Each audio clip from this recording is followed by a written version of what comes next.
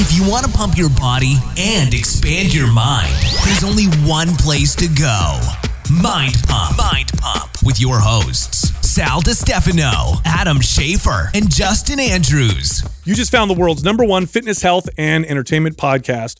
This is Mind Pump, right? In today's episode, we talk about HIIT training and why it doesn't work unless you follow the right steps. A lot of people do it wrong. Actually, most people do HIIT training wrong, which is a travesty because when done properly, HIIT training can burn a tremendous amount of body fat, improve strength, stamina. It's a great way to interrupt your year-long training cycles for incredible results. But again, a lot of people do them wrong. By the way, this episode is brought to you by MAPS HIIT. So this is our high-intensity interval training workout program. We did it right. We programmed it right. This is how to do HIIT training the right way. And right now it's 50% off. So if you're interested, head over to mapsfitnessproducts.com and then use the code December50. Again, that's December50 with no space for that discount. Oh, by the way, we are also having another program on sale, MAPS Split. So if you're more into bodybuilding style training, use that same code, December50 for half off. Again, at mapsfitnessproducts.com. Boys, we are entering into HIIT training season. I think this is when everybody starts, or it's soon. Everybody starts to let's hit it. That's actually an interesting point. Do you think that we are heading into the most popular time for HIIT, or do you think it is heading into like springtime? No, well, I think so because after the holidays, it's like everybody gets in this hustle of like, oh no, like I need to do something about this, and what's the quickest way I can lose weight? Yeah, I remember specifically. So I started training professionally, I guess I was a kid, right? So it was 1997 or 98. I started working in gyms, and HIIT didn't exist, right? The acronym high intensity interval training wasn't a thing. Yeah. Cardio was doing the Stairmaster or the treadmill or the bike. In fact, ellipticals I don't even think existed at that time, and that was that. And then I don't remember when this happened. I want to say 0102. Was it early 2000, 2001? The reason why I remember so vividly is because I was a new trainer. I was pretty brand. I was like maybe a year or two into the business. And maybe like we could probably go back and like fact check me on when it really started to, I mean, maybe it started before, but it became popular. Yeah. Because I was in the gyms, I was working in gyms in 2000, and it wasn't but a year or two later did it become like, I mean, and being completely transparent, like I trained like every fucking client HIIT for like a year. Everybody did. Like didn't matter your goal, didn't matter if you want to build muscle, lose body fat, all the current studies that were being touted at that time were related to HIIT and all its benefits. Well, I remember specifically there was one study that is the reason why every trainer did this, especially new trainers. Yep. The experienced trainers didn't. I do remember that. It was all of us new trainers. But there was a study that came out that showed that something like 15 minutes or 20 minutes of HIIT training was as effective as, I don't remember, I mean to throw out a number, it was something like an hour worth of traditional steady state cardio. Uh-huh. So all of a sudden everybody was like, oh my gosh, I could get the same potential calorie burning effect or fat loss effect or whatever with a less than half of the time. Mm-hmm. And so it just became this huge thing. And it was probably early 2000s. I do remember that. And I remember all of a sudden nobody did traditional cardio. Everybody was doing HIIT training. I do remember though too, that study, the one I read at least was very controlled. It had a guy on a bike. It wasn't an assault bike. It was something very similar to that where they were doing just constant sprints and then they would rest for a brief minute. Mm-hmm. They would do sprints again. So it was different than what all of a sudden HIIT became. And, but that was definitely the study that then a lot of trainers used to justify these like mini circuits. So that's interesting that we all remember different studies. So I remember the muscle sparing one. Yes. So I remember the research that was done around how muscle sparing it was. Like, in order you could do this cardio, burn the most amount of fat, but then not, because here's the thing. I remember being the skinny kid trying to build muscle. I didn't want to lose muscle. So cardio was like just not happening. And so when this study came out and said, wow, I could do this cardio and actually not lose muscle, that it was the most muscle sparing way for you to do cardio. That's what triggered it for me, or at least what I remember. Now, Doug just pulled up a article that said this was popular in the 70s. I call bullshit. Yeah, well, they didn't call it HIIT training, I don't think. I think they might have called, you know what, we should credit the coach who did it, right? So it's Coach Peter Coe is supposedly the first person to like really make it popular, but it wasn't popular then. It wasn't when there was no workout. When I was in high school and we were lifting weights, like I never even heard the term HIIT until the 2000s. You know, the closest thing I remember that was old, and I only remember this because the name was so funny as a kid. I thought it was hilarious. Fartlek. You know what a fartlek? Yeah. Fartlecking is? Oh, it's like that. You run and then you walk. Wait, go back, Doug. It says Arthur Jones. We should bring that back. Go up right there. Oh, see, Arthur Jones. No, his was high intensity training, not high intensity interval training. Oh, so Arthur Jones is the one that pioneered the Nautilus. Whole, like, one set to failure. The famous Casey Viator study, the Denver project. I was going to say he wasn't known for HIIT. No, he was not known for HIIT. But this came out, and there was a study that showed that it burns as many calories, but you got to do less time. It spares muscle. There was another study that showed it's got some positive hormone effects. Now, there's some truth to this, and then there's also a little bit of false expectations. Now, the truth in it is that, yes, in a head-to-head comparison, so long as it's appropriate and all things are equal, it is more muscle sparing because it's the resistance training form of cardio. So let me explain, right? Yeah, that's like saying like a hammer is incredible when hitting a nail. Yeah. You know, anything else, it's not very well, useful. You know what it is? It's not very good for screws. You know what it reminds me of? It's like when you ever talk to like the average person who doesn't know much about exercise and you say, hey, you should try resistance training. It's really effective. And they'll say, oh, I use dumbbells and barbells. And you're like, oh yeah, how do you use them? I do the body pump class in my gym, or I do this large circuit. And then you have to explain to them, well, you're doing cardio with weights. Even though you're using resistance, you're actually making it more like cardio. Yeah. HIIT training, although it is a form of cardiovascular training, is more like resistance training than traditional cardiovascular training because of the short durations of maximal intensity. And it's more related to like sprinting. So you're going to get more of that muscle sparing effect than you would if you did, steady state, kind of long duration, low intensity type of cardio. But the problem now is what typically happens in the fitness space is a study or two will come out. And so long as it feeds the popular narrative, which is the harder, the better. Oh, cool, we can have short time. Oh, I can beat the crap out of my clients. Then it's going to become popular. And this is just what tends to happen. And it got abused and it got applied poorly. And I'll be honest with you. Let me ask you guys a question. How often do you see HIIT training being applied appropriately or properly Never. in the gyms? I can't think of an example other than maybe somebody else training. Never. Almost never. It's used the way you just explain, which is most people are just doing cardio with weights. Yeah. Most people are attracted to the sweat, the burn, the high intensity aspect of HIIT. And so the protocol, the prerequisites get kind of thrown out the door, and it's just, can I make this client sweat and burn and feel like they got an incredible workout? And what really that ends up mirroring more like running on a treadmill and Stairmaster. Yes, you're using dumbbells or barbells to do it, but it actually looks more like what's going on inside your body looks more like what happens when you get on a treadmill than when you actually lift weights. Totally, because if you apply HIIT training properly and you do it right in a short period of time, because your body will adapt to it after a certain period of time, but if you do it right, it's extremely effective. Yeah. But it also has to be appropriate for the person. There are people that HIIT training, I would never apply HIIT training to a lot of people. Like if I train somebody who is deconditioned, hasn't worked out in a while, maybe doesn't have good stability, or maybe they're overstressed. You get that type A individual that's just super high stress.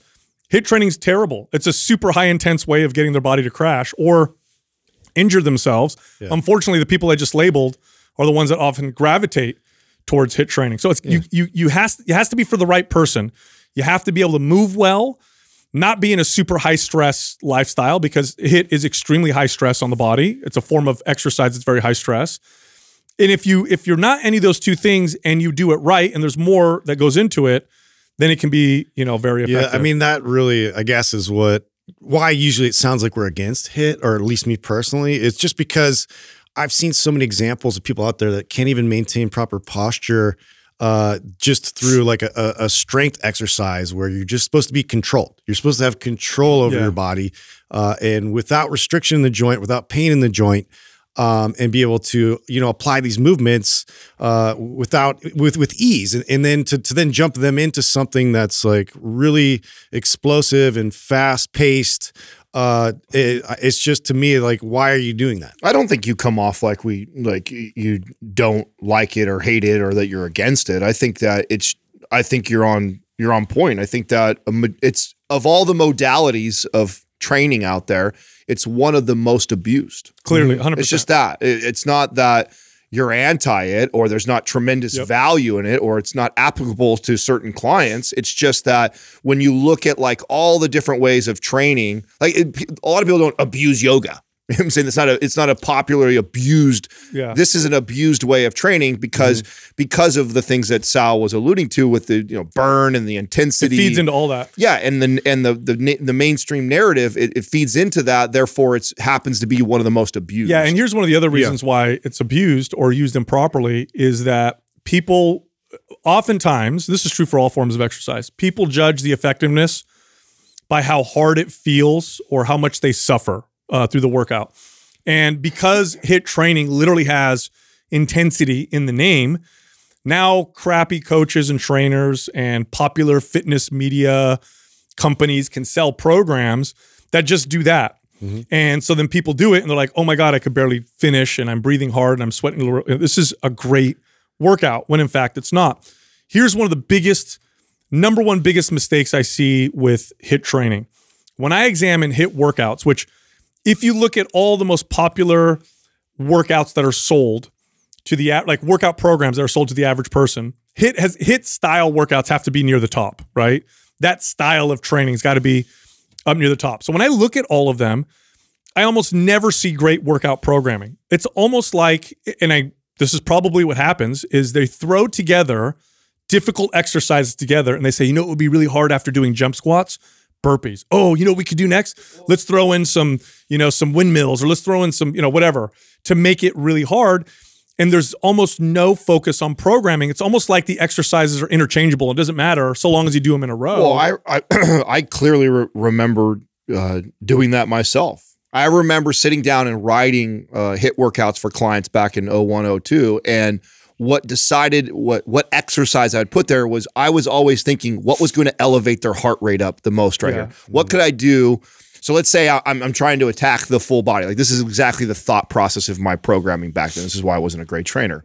But I also know that almost all trainers did it this way. It's like, okay, today's a full body routine. I got to train this client. So I got to hit buys, tries, shoulders, some of that. Well, I know that when my client does a bicep curl, a tricep push down, and a lateral raise, their heart rate doesn't get up there very high because it's a very, very small muscles that we're hitting. So what I want to do is I want to do a squat first, then I'm going to do that, then I'm going to do this. And then when I go to the next series of exercises, I'm going to pick another compound lift first and then do the smaller muscles because I'm going to elevate the heart rate to keep it up while I do all these other, so I get the most calorie burn. That was the thought process when writing a HIIT program back then. And I still think it is today. So when you see, and that's what I see when I walk in a gym and I see trainers training clients, is I always see a compound or plyometric exercise paired with the little auxiliary movements. And what they're doing. They're using those compound lifts or plyometric exercises to elevate the heart rate so that they're burning more calories when they do the simpler it's always movements. Jump squats, jump lunges, squat press, burpees,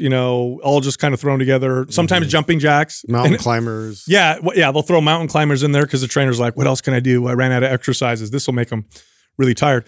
I like the term programming when we talk about designing a good workout, because we can take that word and as an analogy, we can look at programming for like technology or computers, right? If we break it down, and I'm not a programmer with computers, but I could safely say that a lot of programming is basically ones and zeros, right? So it's ones and zeros. But those numbers aren't interchangeable. I can't just throw a bunch of ones and zeros out on a computer screen and then expect it to make a program. There has to be an order, and there's a way you put them together that creates the beauty of whatever program you're trying to create. Well, now take that understanding and apply it to exercise. Rather than ones and zeros, what good trainers and coaches have to work with are exercises, tempo, rep ranges, exercise order, what we start with, what we finish with, what follows each exercise. And I'm sure, by the way, an engineer would tell you that's what coding is like, Absolutely. too. That there's all these different variables. You're saying ones and zeros because we know nothing about it. 100%. I guarantee an engineer would say there's all kinds of variables just like that. 100%. And good programming results in the desired result, results, it ends up with the result you're looking for: fat loss, muscle gain, balance, symmetry, aesthetics, right? If I just throw a bunch of stuff onto a piece of paper and say, here's your workout, and there's no emphasis on good programming, what you're going to get at most is you'll move and you'll sweat. Yeah, you'll get tired. Here's what you'll get at worst: injury, overstress your body, muscle loss. You're going to feel like crap, hormone dysfunction, right? Which often happens when people just do a lot of these workouts because the programming sucks. So number one, with high intensity interval training, the programming matters as much as it does with any other type of workout. Arguably more. You're right, because because the intensity and how you're working so quickly, that a small, like the wrong programming, the wrong exercise at the wrong time is going to greatly increase risk of injury or reduce the chance of really good results. So programming makes a huge difference, and most HIIT programs are not written with that intent whatsoever. They're just written with exercises that are hard. This is why, for example, when we created our HIIT program, we spent a lot of time. We actually sat down and spent a lot of time figuring out the order and the reps and how we're going to do these particular exercises, because we know that that's one of the most important features. Especially, of a good workout. Because we're doing these with speed now, and we're cutting our rest time. And so what does that transition look like going into another exercise? Like, as a coach, you got to make sure you're setting your client up for success. So there's not a whole lot of things they got to battle in terms of like being able to control their body, be able to be composed, and not fatigue them too early, right, in the workout, and something that they can kind of string out. So all of those little factors matter when you're stacking these exercises together. Well, for the audience that actually cares about this stuff, it was the largest launch and the biggest program launch we'd ever did in Mind Pump's history. And by the way, we didn't come out with that program until we wrote lots of other prerequisite programs. And I remember that. Our marketing team was so mad at us for not coming out with it first, but we're like, we can't responsibly do this until we have these other things that people can set themselves up. Also the only program of all programs that we have that has a warning on it, because we know that it's abused so frequently by people, and that we don't encourage people to stay in that. And of all the programming that we have, it's the one that I would not recommend that people run in a loop. You could get away with running MAPS Anabolic all year long, the way it's phased, it's set up. And it doesn't mean that you couldn't technically do HIIT, but we don't recommend it because that's what most people do. No, I think the best way to apply HIIT training, if you want maximum results, is to use it as a way to interject it into other workout programming. Mm-hmm. So 2 or 3 months. Interrupt all the other MAPS programs. Yeah, so like you'll follow MAPS Anabolic, and then you'll do MAPS HIIT, and then you'll go and do maybe MAPS Performance, and then you could do MAPS HIIT again. And in that short period of time, it's very effective at burning body fat, improving stamina, improving strength endurance, and that kind of stuff. Go ahead. Well, I was going to say, and this kind of leads into the next point, but like back on the programming side of it, it may look simple on paper. And this is something like, as far as a critique, if it gets any critiques, the way that we program this is because we intentionally made sure that the flow was right, that as you're performing these exercises, you're still able to do them with correct form and composure. And to do that, you're not going to want to throw the kitchen sink at there just to wear you out, which is what you see on TV, which is what you see in magazines. And you see all these like crazy ass workouts that have like all the coolest, craziest looking exercise and moves that are worthless. Yes. So, just to bring it back down, distill it down to what matters, and to perform it and execute it, with perfect form is something that is a big deal. For some reason, of all the forms of exercise, HIIT training somehow gets a pass for perfect form. Now, bad trainers and bad coaches and people who don't know will have bad form when they do almost anything, because they're just after the burn and the sweat.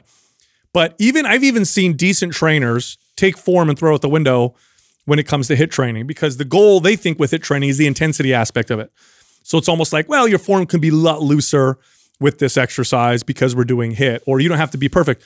That is so wrong. Well, it's because they have the wrong people doing it. That's why. You see, it's most popular used with people that are overweight and relatively new to the gym as this quick way to get them to shred body fat and hopefully hang on to some muscle or build a little bit of muscle.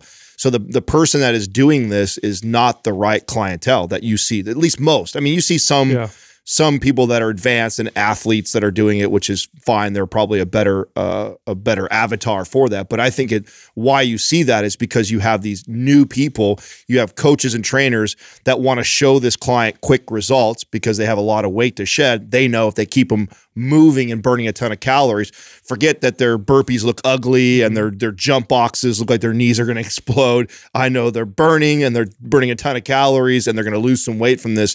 So they're applying it to what I think is the wrong population of people. Yeah, I think just to illustrate this, if you imagine every exercise has, let's say, 2 meters on every exercise, and 1 meter is how effective you can make that exercise, and then there's another meter that says how dangerous or how high the potential of risk is, or that you can make this particular exercise.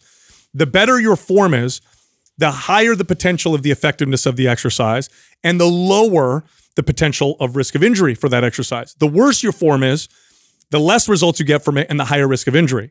This is true for any type of workout program, especially for HIIT training, because HIIT training has a lot of fatigue involved.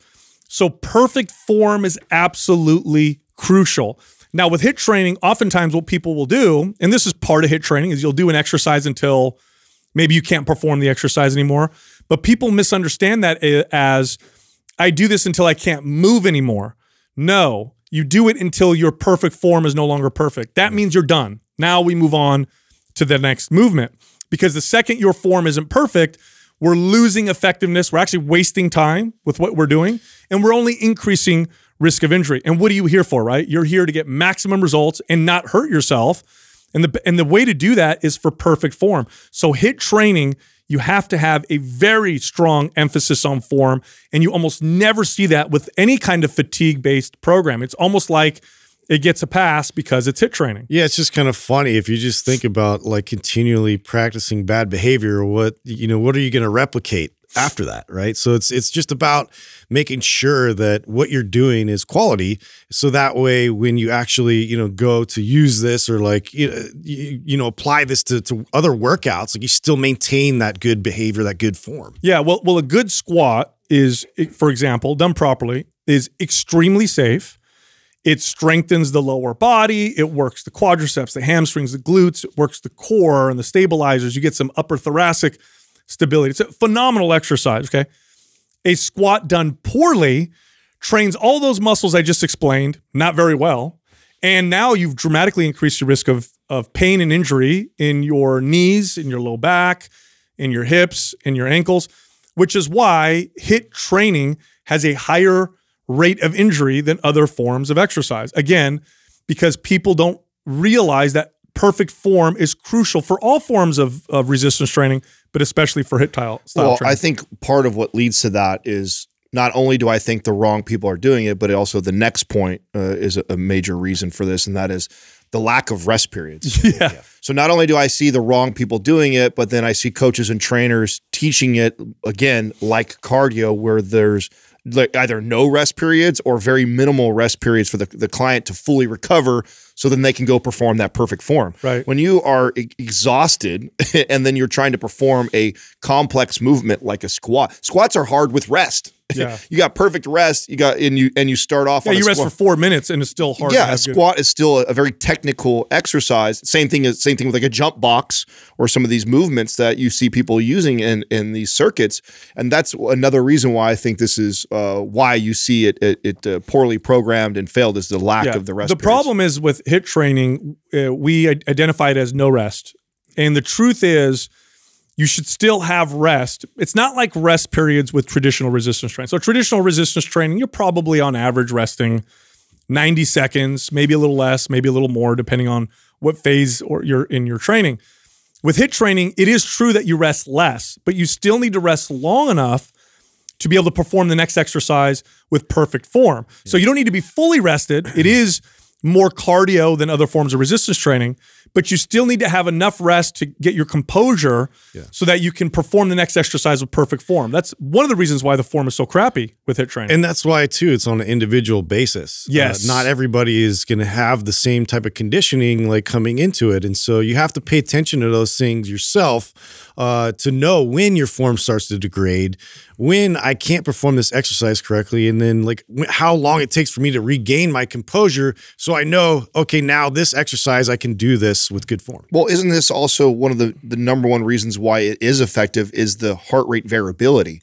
So glad you said that. Is the It's different, not just keeping it up the whole time. If you're just keeping it up all the time, sure, you may be quote unquote burning more calories. So it's an interval. What makes HIIT training so beneficial is the recovery process. Yes. It's the heart rate coming back down towards the resting heart rate, and then the climb again, and then coming back down. If you don't have the peaks and valleys like that, you lose a lot of the benefits from it. Then it is, if it's just peaked all the time, then it's just cardio. That's all you're doing. You want the real benefits of HIIT.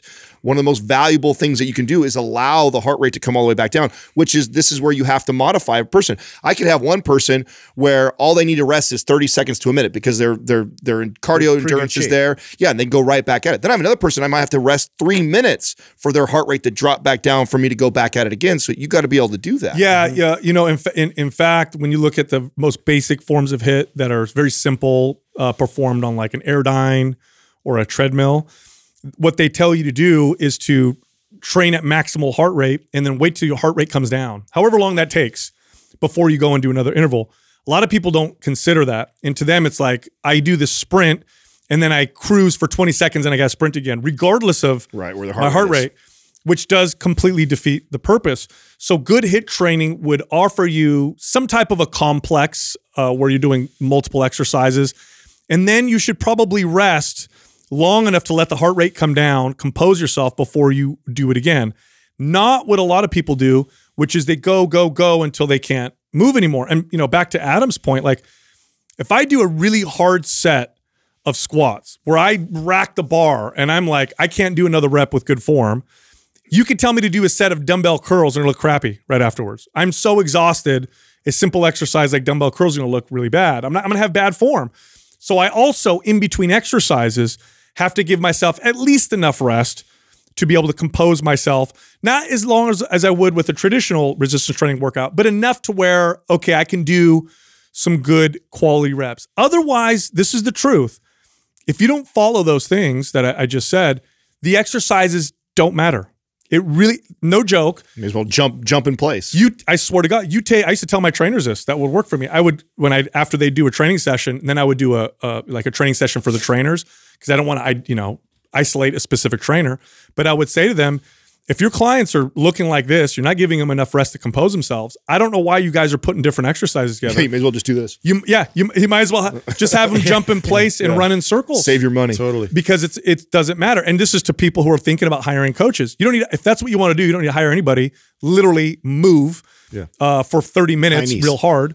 And it's the same. It's the same thing. So the form is crucial and the rest is a tool that's used to ensure perfect form, which brings me to the next thing. This is a super big pet peeve of mine. For some reason, one of the most popular forms of exercise in HIIT training is plyometrics. Mm-hmm. Now, here's the irony of all that. Of all forms of exercise, plyometrics has to be the most specific in terms of how it needs to be applied. Plyometrics literally are, the reason why they exist at all is to improve explosive ability. Now, to improve explosive ability or to improve strength ability or endurance ability, you have to train it. So I can't get more explosive with plyometrics if I'm not training it explosively. Yeah. It's impossible to train plyometrics explosively when I'm just doing it in a fatigue circuit. So now I'm just jumping up and down. There's zero explosiveness going on. All I'm doing is jumping, in place until I can't move anymore. Kind of speaks a little to the biomechanics of it, but really, like what you're trying to do is generate as much force as possible at that one instance. Yes. And to be able to do that, you can't have any inkling of fatigue. And so to be able to now take my body through this entire process where I need this triple extension, I need all these joints to communicate with each other at once and to perform this explosively, I need to make sure I'm under the utmost composure and focus. It takes a lot of focus. So to be able to apply plyometrics properly, for one, you need a lot of focus and concentration, and you need to have your wits about you. You need to be not in any state of fatigue. And then also back to the original point of the prerequisites. So to be able to apply these exercises, we got to make sure our joints are healthy enough to handle that kind of stress. Again, the programming on this, right? The reason why people or trainers do this is only because it's hard. It's just like I was saying earlier about the squatting and the barbell complexes. When you would write those, when I would write those, when I was 20 years old on these, I would go, okay, oh man, jump boxes, those are really fucking hard. So I'll put that first and then I'll do this exercise. And it was literally the whole reason why I'm putting in there is not because I'm going to try and help this person jump better or improve their form or work their quads so much. It was that I know this is going to elevate the shit out of their heart rate. And then I would go to these other exercises, and it couldn't be more programmed, more awful than that because of how risky plyometrics are. I did the same thing, and that's exactly it. It's like, I'm going to pick a hard exercise just to make you tired. I can do that with much safer exercise. Like if that's your goal, if your goal is just to get tired, don't pick plyometrics, because what you're doing is you're picking exercises now that have a high risk of injury when you're really tired. If you want to train explosive ability, fast twitch muscle fibers, right? These are the muscle fibers that have the greatest potential for visible change. These are the ones that grow and sculpt. Then you have to do it explosively. You can't do it super fatigued. Otherwise, it's just, again, it's endurance training, in which case, don't do plyometrics. And then back to Justin's point, if you can't squat with perfect form and stability, then you have no business squat jumping. Like all you're doing is adding an element of explosiveness to something that you can't do. That's when it's not being explosive, right? But if you can do it perfectly and you do everything right and it's programmed properly, plyometrics have tremendous benefits. They can really change the body, and they have so much carryover to your other exercises. I mean, powerlifters. Okay, if you look at powerlifting, for people who don't know, it's a sport where people compete in the bench press, the deadlift, and the squat. And when you watch powerlifting competitions, they don't look explosive. I mean, they're lifting maximal weight. They're grinding the weight up. It might take them 3 seconds to get the weight up, and it's a very controlled, like, strength movement. Yet years ago, powerlifters realized that if they did some explosive training in their training, which meant they used lighter weight and they moved the weight much faster, they got great strength gains as well. I think at some point, people who are training just for muscular hypertrophy, just for size, will really start to figure this out. In fact, you see sometimes people putting plyometrics in their training just to get more development. So it's a very effective tool, but it's a tool that needs to be used properly. And most HIIT training programs throw plyometrics in just to get you tired. Yeah. And they're not being used properly at all. And it's at the peak, right? And so to kind of that point, which was our next point about phasing, your programming and making sure that it's stacked in such a way that you're kind of leading up to something like a plyometric type of a workout, which, we're sort of prepping the body. So, considering that we start out with lifting weights and doing traditional type of weightlifting, now we cut the rest time in between and we get that benefit from it. And then we move on to multiplanar type movements and, using dumbbells. And then we get into, plyometric training. There's a rhyme and a reason why we set you up in that direction. Yeah. I don't think when I looked at all the HIIT programs that were out there before we did ours, there was no attention paid to this, right? With the phasing, it was the only most of them were circuit based, was the same thing that you were running over and over, or at best you would just interchange exercises. Yes. Oh, so instead of doing the squat right here, I'm going to put the deadlift right here. Like that was that's all they were doing to change the routine up, instead of actually methodically thinking about what adaptation are we focusing on right now, running that for a couple of weeks and then phasing out of that into something else. You just didn't see that. No theme. Yeah. There's no theme to the phases. Phases need to have a theme: strength, power, multiplanar movement. Because when you're training specifically for a theme or an adaptation, the body does a very damn good job of moving in that direction. If there's no theme, what ends up happening is you get some great results for 2 or 3 weeks. Your body adapts.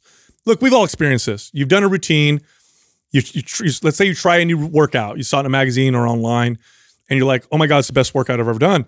In the last 60 days, my bench press went up 15 pounds. My squat went up 30 pounds. this is amazing. You're telling your friends, this is the greatest workout of all time. This is going to get me where I want to go. And then all of a sudden, it just stops working. All of a sudden, 4 weeks later or whatever, 6 weeks later, you're working out. You're like, what happened, man? I hit a hard plateau. And then you just, stubbornly stick to it, right? I've done this so many times, right? Just because I remember how great it was a few weeks ago. Not only does your body plateau, then it starts to go backwards. What the hell is going on? Your body got used to it. It didn't work anymore. And you have to change the phase to get the body to continue to progress. And this is true for HIIT training as well. In fact, for HIIT training, phases should be shorter than they are for traditional resistance training. If I'm doing like a bodybuilding style, workout, the phases are 3 to 5 weeks. Mm-hmm. When we're doing HIIT training, which a total HIIT program is shorter than a total traditional resistance training program because the adaptations happen so fast, my phases are like 2 weeks long. Mm-hmm. They're not any longer than that usually. I'm not doing 5-week phases of the same stuff. Yeah, and for some reason in the space, you've seen a lot of programs out there that really harp on the muscle confusion and to really confuse the body constantly by throwing everything at you at once, right? And I had argued muscle focus is what you need to be doing. And that's where you start phasing these out so your body can actually get good at something for, that 2 to 3 week. Even if we make it a brief window, that's our focus. That's what we're trying to adapt to instead of just take on all the stress and just hope for the best. Yeah. Go ahead. If you were to explain to somebody the reason behind why we phase, HIIT training so short in comparison to traditional training, would it be mainly because of it's so intense? Is that why? I mean, I think you could. I would say the same. I would say that about plyometrics also, like plyometrics or HIIT training. If you have that type of training in your routine, I don't think I would ever take a client in it much longer than 2 to 3 weeks because of how intense it is. That's the main reason why. It depends on the individual, right? With athletes, you're going to be phasing. Athletes could probably go a little longer. Playing. But see, with athletes, it's not just plyos. There's lots of other stuff that's getting phased. Well, with athletes too, it's the desired outcome is not what 99% of the clients that are hiring. Exactly. I mean, 99% of clients that hire a coach or a trainer are looking for fat loss, muscle building, or overall health. Mm-hmm. Athletes are mainly looking for performance, and it's very specific type of performance, right? And so I don't really care that they're 4 or 5 weeks into doing their HIIT training, they're losing the max benefits of losing body fat or building muscle from it because they don't really care about. They're all performance based, and so long as their performance is improving, I could extend that. But for the rest of the population, as soon as you start to lose those muscle building effects or fat burning effects, you want to be out of that. Well, in general, HIIT training does something really well. Is it burns? It can, if done properly. I always got to say that because I know when I say what I'm about to say, everybody freaks out, and then this is what I'm going to do all the time. If applied properly, there is no form of training in the context of a good diet and good lifestyle and all that stuff. There is no form of training that will burn body fat faster in a shorter period of time.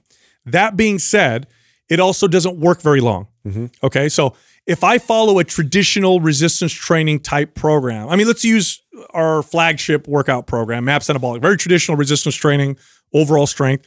That's a 3-month workout program. It lasts for 3 months, right? HIIT training, you're going to get really fast fat loss results.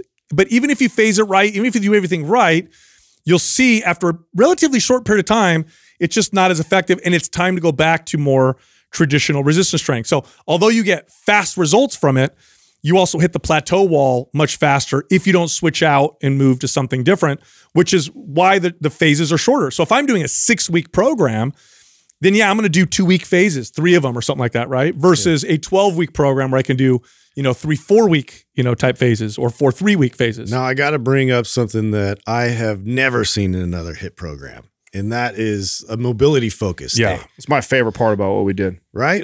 Something that actually helps to restore the joints because we are adding so much stress. It really does, take a toll on the joints specifically when we move explosively.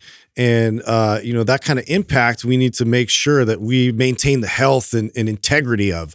And so these mobility sessions, I thought it was imperative that at least we have one day in the recovery day, the active recovery day of going through and addressing all of these joints to make sure that, we're reinforcing them. Yeah. Well, when you look at even good HIIT training, so everything's done right, it's written properly, it's programmed properly. There's still weaknesses in all forms of training, which is why ideally over a course of a year, 2 years, you change your focuses and you do different styles of training because every form of training, even if it's perfect, has got some weaknesses. And one of the weaknesses of HIIT one of them is the strength, the intensity aspect of it.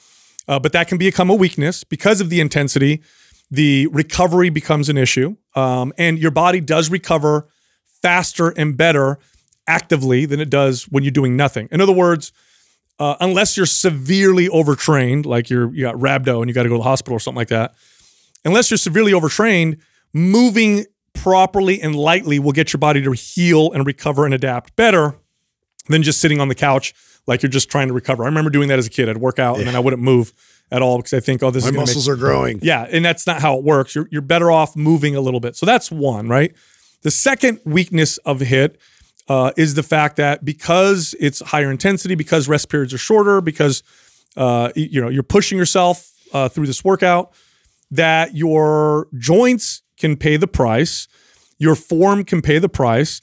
And so if you don't place a special focus on mobility, then the chances of hitting that wall of injury or pain, it starts to creep up on you. And what you don't want to do, and this is what sucks, is you're doing a HIIT program, even if it's written properly and you're applying it properly, and then you're 3 weeks into it and you're like, oh my God, this is awesome, but I can't, my low back is bothering me and I can't do the workout anymore. What do I do now? Or my knees are hurting a little bit, or my shoulders are bothering me. Now you got to stop this workout that you're seeing great results from, and mainly because you didn't address mobility from the gates, right out the gates, right? So mobility needs to be a focus as part of your HIIT training to ensure that doesn't happen and to really maximize the results you're going to get throughout the entire HIIT workout. Well, shameless plug, but one of my favorite things about this program was the flow sessions.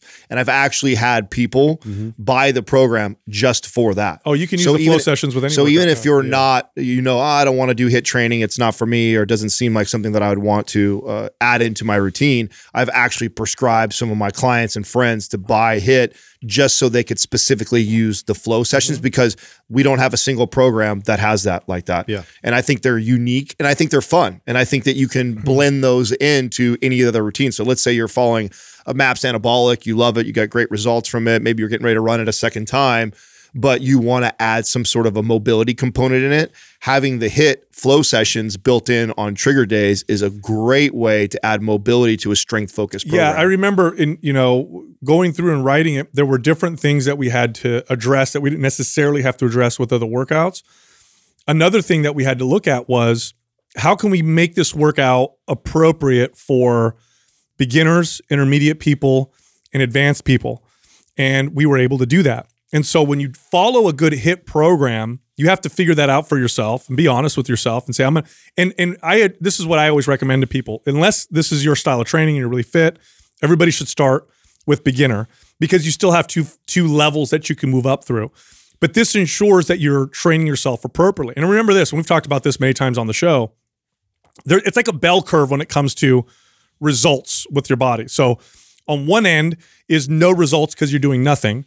On the other end is no results because you're doing too much intensity, too much volume, too much frequency, inappropriate levels of load or whatever. So on the two ends, there's no results. You're not getting any results. And then somewhere in the middle, you see this peak of maximum results. And this is different from person to person, but what that middle represents, that bell curve middle, represents the right dose for you. And the right dose gives you the best results. And this is why it's so important when you follow any kind of a workout, especially a HIIT style workout, that you follow it and it's appropriate for your body. Because when you hit that magic appropriate level, and I say magic because that's what it feels like, when you hit the right appropriate amount of intensity and speed and frequency and volume and exercises for your body, you don't feel like you're fighting your body to progress. It actually starts to progress for you. And it's a great feeling. This is the only program too that we actually had levels in, right? So yep. Yeah. So this is the only program where we actually built in, like, depending on your experience level, where you should start off with the routine. But by far, one of the most popular programs that we ever wrote, but again, only program that we've ever put a warning on because, again, people get so addicted to the results because they do come on fast. And so knowing how to intermittently use it with other routines, I think, is extremely powerful. So here's a summary, right? So if you're doing a HIIT workout for yourself, Make sure the programming makes sense. So don't just throw a bunch of exercises together, but they need to flow together with some logic, training your body appropriately. Number 2, your form is got to be perfect. So when you're following a HIIT workout, just like any workout, make sure your form is really good. Still use rest to ensure proper form. So if you're going from exercise to exercise and you're like, I cannot maintain perfect form no matter what, rest long enough to ensure that happens, because form is number 1.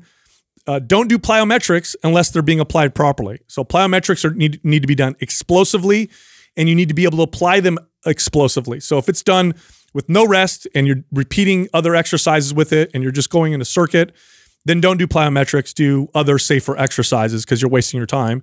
Phase your workouts. And with HIIT training, you're looking at probably 2-week phases. So there's themes, right? Barbell theme, multiplanar theme, plyo theme. Train in 2-week phases or so. That'll get your body to progress more consistently. You'll hit less plateaus as a result. And then the last thing is put some kind of a mobility focus. So let's say you're doing a HIIT style workout 3 days a week. In my opinion, at least 2 days a week, you should go to the gym and just focus on mobility so that, again, you can maximize results and minimize the risk of injury. Also, if you just want to follow a workout that's written out for you, then you can try our program, MAPS HIIT. And I do believe that it's 50% off this month. I need Doug, give me is that true? The MAPS HIIT is 50% off, right? That's the offer this month? Okay, perfect. So if you just want to follow a program written out, we have exercise demos in there and the whole thing. You can go to mapsfitnessproducts.com, click on MAPS HIIT, and then use the code December 50. So that's December and then the number 50 with no space. Also, if you want more free information from us, go to mindpumpfree.com and check out all of our guides. And then finally, you can follow us all on Instagram. Justin can be found at Mind Pump Justin. I'm at Mind Pump Sal, and Adam is at Mind Pump Adam. Thank you for listening to Mind Pump. If your goal is to build and shape your body, dramatically improve your health and energy, and maximize your overall performance, check out our discounted RGB Super Bundle at mindpumpmedia.com. The RGB Super Bundle includes MAPS Anabolic, MAPS Performance, and MAPS Aesthetic. 9 months of phased expert exercise programming designed by Sal, Adam, and Justin to systematically transform the way your body looks, feels, and performs.